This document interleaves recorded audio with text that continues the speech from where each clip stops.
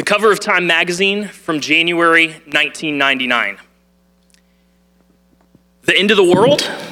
Y2K insanity? Apocalypse now? Will computers melt down? Will society? A guide to millennium madness. Is it working now? Okay. Thanks.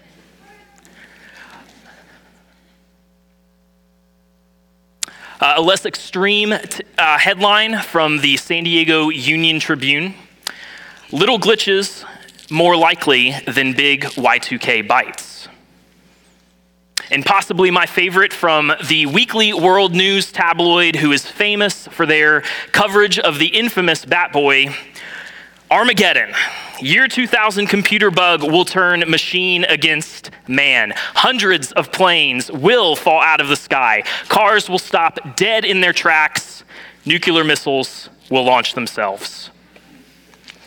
It seems completely laughable now. Even the more serious headlines, like the one from Time magazine, it seems completely laughable 24 years later. Computers were fine, and now we carry them in our pockets. We wear them on our wrists. But while the Y2K bug didn't really destroy anything, what did happen in the new millennium? Well, not even 2 years in, terrorists hijacked airplanes, downing them in New York, D.C., and in a Pennsylvania field, murdering approximately 3,000 people in one day. A 20-year war on terror soon reigned. In 2007 and 2008, a financial crisis occurred, the worst the world had known since the Great Depression. In 2020, a worldwide pandemic caused fear, confusion, sickness, death, lockdowns, and even more economic trouble. That was interspersed with intense racial tensions, polarizing political division, and a stampede on the nation's capital. War in Ukraine, war in Gaza, the list could go on. What is your fear and trepidation this New Year's Eve? What is keeping you up tonight long after the ball drops in New York City and the lights go off in your home? Is it finances? Is it school or work? Is it longing? Is it wars and rumors of wars? Is it a crossroads decision that you're wrestling with and you don't know if left or right is best? I would argue that if we are all honest, even those of us looking forward to the new year with excitement and anticipation probably have some level of anxiety this morning. Even if you have no looming threat or expectation of one, you know well that life does not always go as planned or prepared.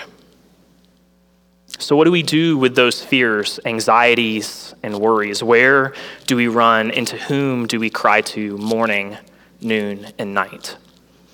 Psalm 119, through poem and song, instructs us on how we should pray, what we are to cherish and follow, and who we can turn to. Psalm 119, specifically verses 145 through 152, instructs us that our strength comes from a needy frame and posture. We have a need for prayer, for God's word, and ultimately God himself, who is near us. So first we see a need for prayer. The psalmist begins in verse 145, with my whole heart I cry, answer me, O Lord. This is a deep and impassioned prayer. This is not just lip service or rote memory babble that is recited before a meal. This is, as Matthew Henry describes, fervor of affection and a holy vehemence and vigor of desire. The whole heart and soul of the psalmist is engaged and laid out before the Lord. Perhaps, though not stated, but perhaps he is even on his knees, his body engaged in reflecting the stance of his need. Friends, we must remember that we are a needy people, that our life, our breath, our very being is dependent on God alone. Much more, our salvation rests solely on Christ alone.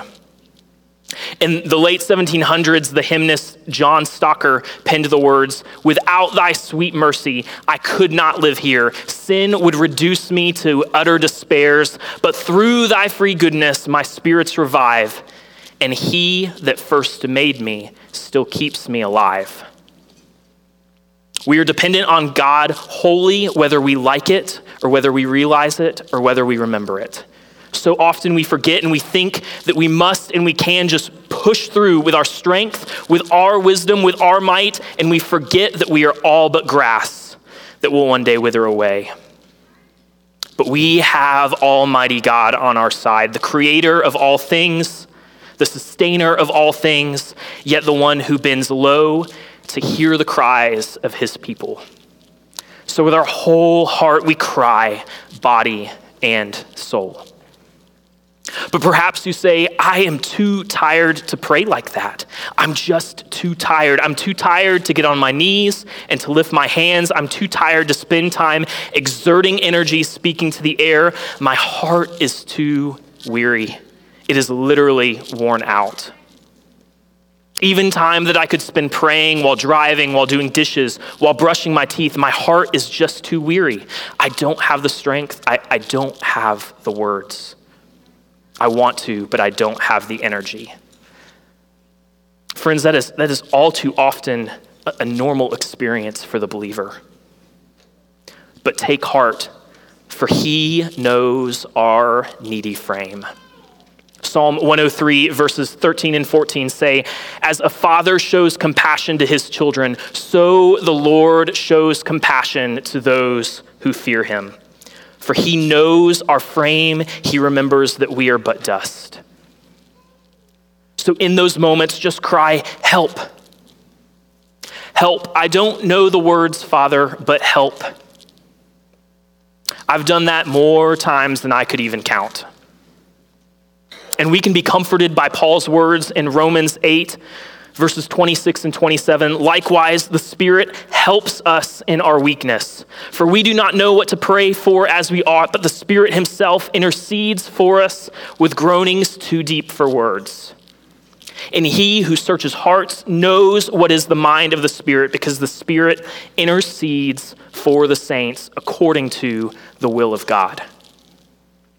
So crying with our whole heart may look different in different seasons. The psalmist continues his prayers in verses 147 through 148. "I rise before dawn and cry for help. My eyes are awake before the watches of the night." The psalmist says that he arises before dawn. Why? Why is that? To cry for help. He knows that his help and strength for the day does not lie in horses, does not lie in chariots, or in his might, but that his help is from the Lord. And then the evening comes. There is this all day walking and communing with the Father, and all day crying out, "I need thee every hour." This picture of morning and evening would have likely reminded the Israelites of one of the most important texts to them found in Deuteronomy chapter 6. "And these words that I command you today shall be on your heart. You shall teach them diligently to your children, and shall talk of them when you sit in your house, and when you walk by the way, and when you lie down, and when you rise.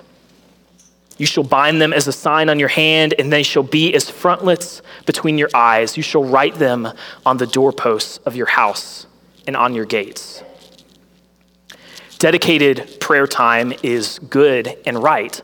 The psalmist indicates that he does that, and even the Gospels record Jesus getting away and alone, taking dedicated time to pray.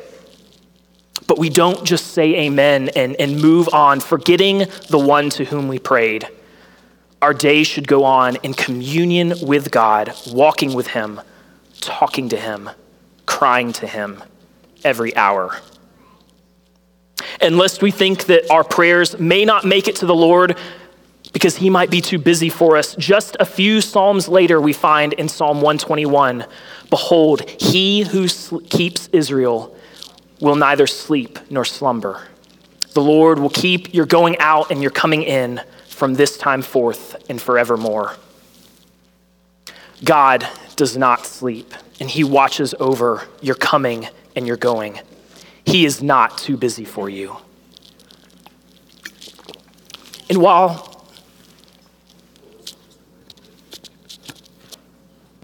while there is most certainly a time for long, all-night prayers, there is wisdom in putting yourself to bed and trusting the God who never sleeps and keeps you going in and coming out forever.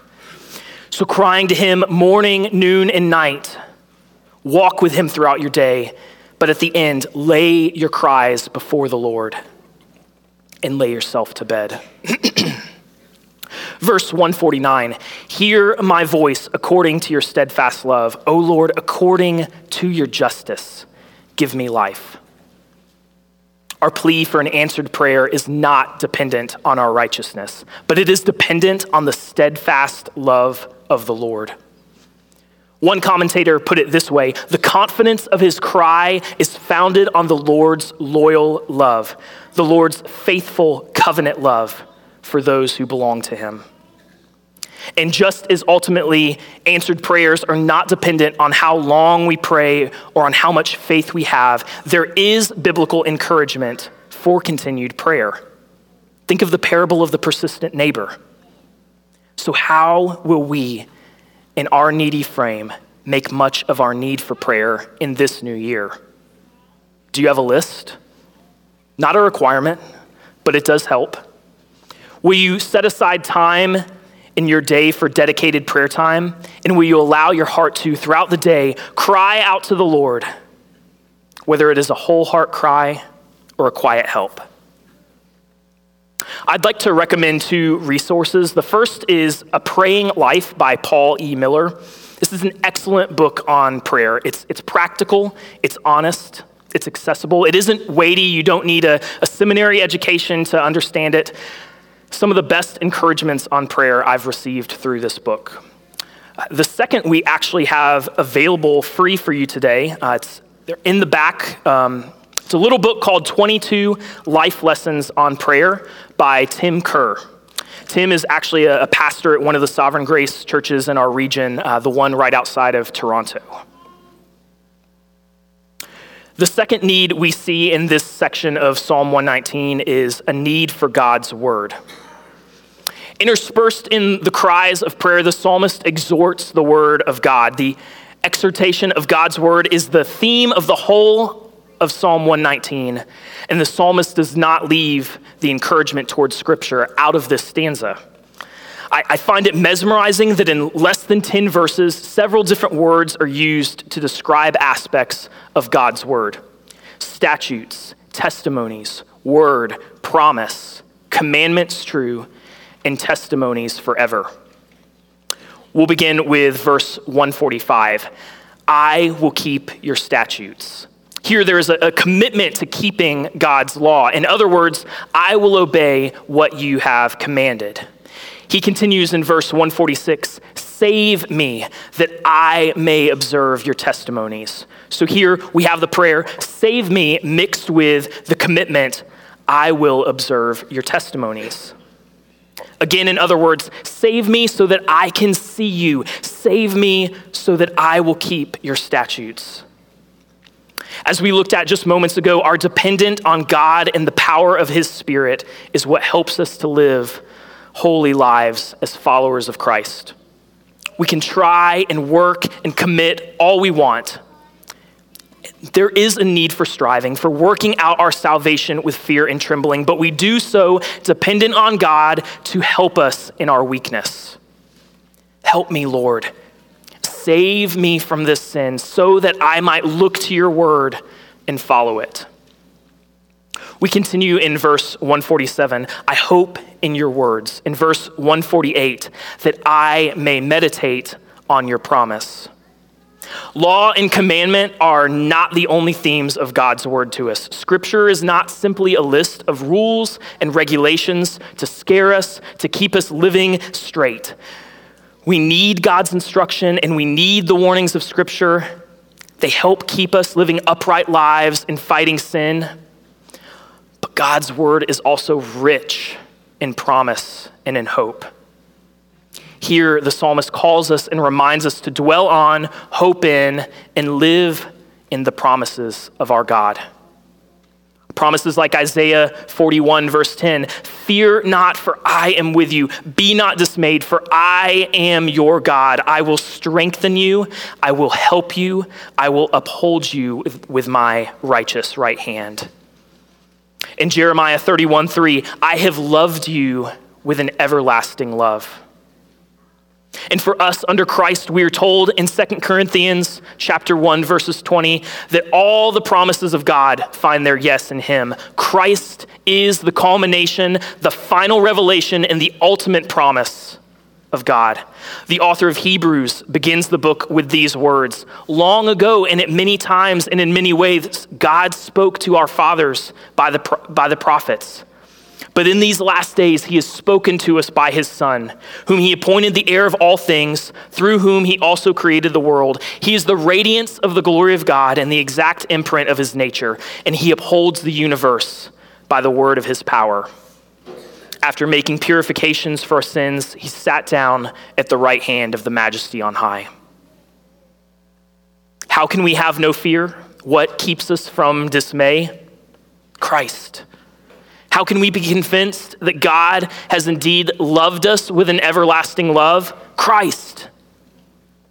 Dr. Martin Lloyd-Jones, the Welsh preacher who served in London in the early and mid-1900s, sums it up in a Christmas meditation like this: "What God did when he sent his Son into the world is an absolute guarantee that he will do everything that he has ever promised to do."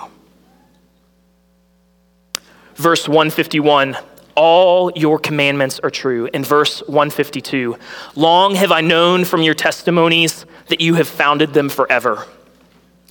God's word is true, it is trustworthy, and not only that, it will last forever. It will always be true. It is an unchanging decree.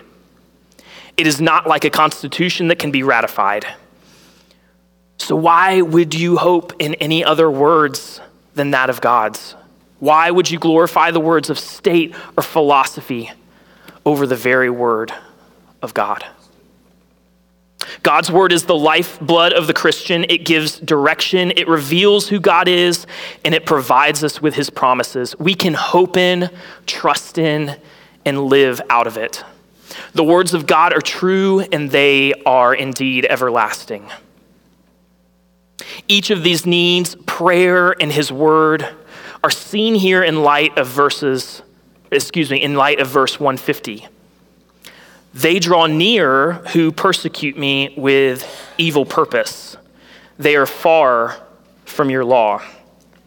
So these whole heart cries and these leanings in into God's word are in the middle of persecution. Enemies are near. Evil is crouching at the door. But even though we walk through the valley of the shadow of death, we will fear no evil. We turn to our Father, trusting in his word and crying out to him for help. Bible intake like prayer is something that we often know is needed, but we overly ignore. My Bible has regretfully had layers of dust more than I care to admit. We love other things more, and like prayer, we are often just tired. So what do we do with our need for intake? Again, it may look different in each season or for each person. Some of us may need to commit this year to reading and or listening to the Bible through this next year, rather than committing to completing a whole TV series. I'm a slow reader, but on average, it takes about 75 hours to read or listen to the entire Bible. During the early days of COVID, Annalise and I watched through the political drama, The West Wing, start to finish in a matter of months. This 7-season, 154-episode series took 109 hours and 12 minutes to watch. Now, I don't necessarily regret that time. We enjoyed it. It gave us something to do in the midst of being locked down. And I use that example not to induce guilt or not to promote legalism, but just as an easy comparison. It takes less time to read or listen to God's word than it does to watch a multi-season TV series. And how often do we find time for that? Can we not find the same time for God's word? And yet, while some of us may need to commit to reading the Bible through this year, some of us may need to throw our checklists out. Perhaps some of us need to stop idolizing our disciplined checklist consumption and slow down, meditate, and let God's promises wash over us. Perhaps we may need to take time to memorize Scripture so that we can readily turn to the Father and use his words to fight sin. Memorizing and calling to mind Scripture is a great way to keep our communion with Christ throughout the day. And don't downplay the gift of audio Bibles. It's so easy to listen to your Bible now. In the car, while doing dishes, while doing other chores, filling our otherwise busy time with God's word read to us is one way that we can consume more of his words and his promises. So I'm not sure what your plan needs to be, but I do know that we need God's word. So we meditate on God's word and we find our hope in his promises, and ultimately we find our hope in Christ. So we come to our third and our final need that we will look at this morning, a need for God himself. Again, the psalmist indicates in verse 150 that there are enemies nearby him, but comfort is provided in verse 151. But you are near, O Lord. Would you consider that for a moment? That God is near? There's probably a lot that feels very near right now. The nearness of a new year may be bringing some of us excitement, but for many, as we discussed, it may be bringing fear. Perhaps you're feeling the nearness of fear in life's instabilities. Perhaps you're so troubled you feel the nearness of spiritual warfare and darkness. Whatever feels near, the good news is that God is near. God is near. See, we have a need for prayer. We have a need for his word, but even more, we have a need for God himself. God's blessing and his answers to prayer are great, but he is greater. A new job, a new raise, a new friendship, the hope of marriage, a new child, all are blessings, but Christ is greater. More money will not take away your disappointments. Perfect grades or a new relationship will not remove your depression. Better days and a fenced-in yard will not keep our spiritual enemy out. We need Christ himself. The Apostle Paul knew what it was like to be alone. He writes in 2 Timothy chapter 4, verses 16 through 18, "At my first defense, no one came to stand by me, but all deserted me. But the Lord stood by me and strengthened me, so I was rescued from the lion's mouth. The Lord will rescue me from every evil deed and bring me safely into his heavenly kingdom. To him be the glory forever and ever. Amen."